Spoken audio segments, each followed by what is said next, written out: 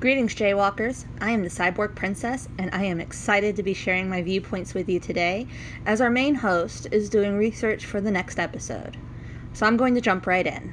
Today we are going to be looking at the arts, specifically artist versus art. Controversy is at the heart of the entertainment industry. When you hold someone high up on a pedestal, it's only a matter of time before the pedestal is tested. The foundation shakes, and sometimes the subject of the pedestal crumbles under the pressure. Latia Wright, the actress responsible for bringing the tech genius princess Shuri of Wakanda to life on the big screen, is the perfect example of this.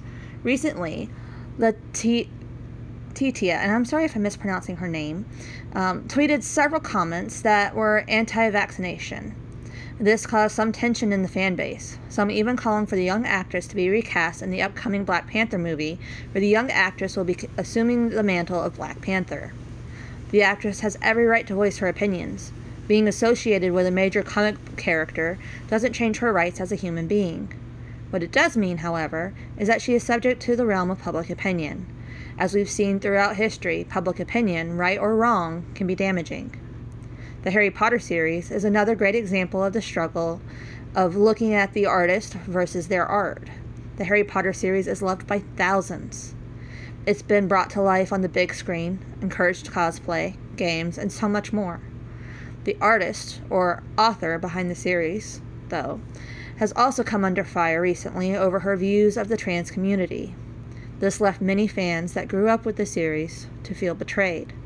Some felt the need to boycott the series, while others found it difficult to continue their enjoyment of the series. As if the author's tweets now tainted their memories of what made the series great. J.K. Rowling's opinions don't change what the Harry Potter series is about. The series stands on its own. If you didn't have access to Twitter or social media, would you even know where J.K. Rowling stood on trans rights? Probably not. Don't get me wrong, I abhor J.K. Rowling's stance, and as a consumer, I don't have to continue supporting her. But that doesn't mean I have to give up on the series that I love. It's like the old adage says, never meet your heroes.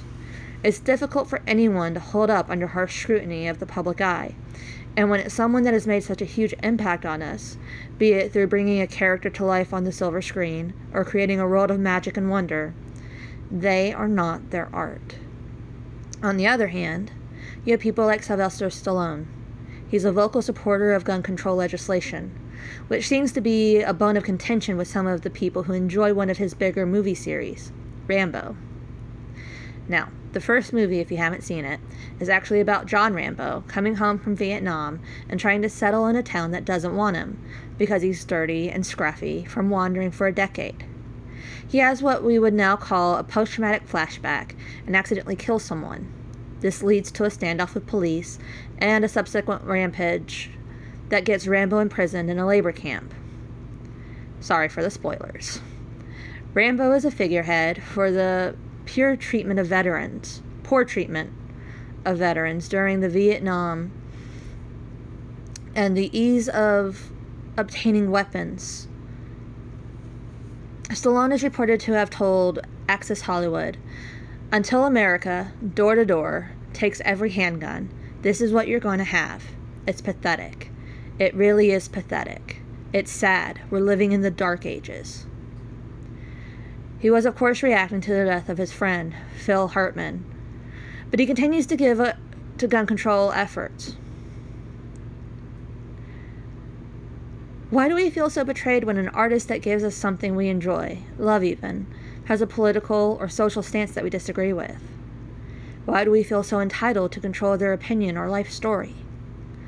I believe it's because we let these people into our lives, and we expect those we associate with to share our same viewpoints, to validate our way of thinking, our way of life.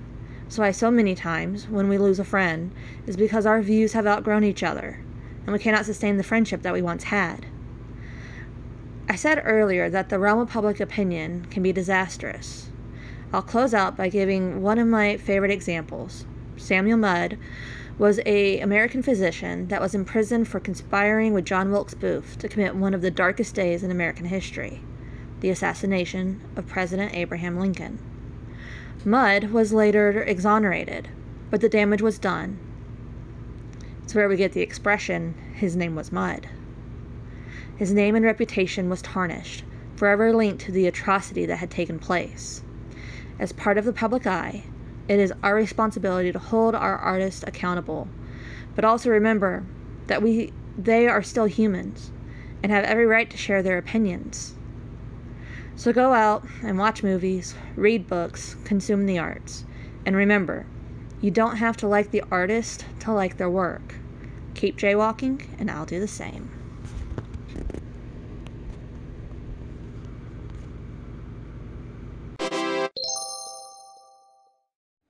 Before I go, I'd like to thank my partner in crime, the love of my life, and my co-creator, Lachey, for putting up with me and helping make this and all of our other endeavors possible.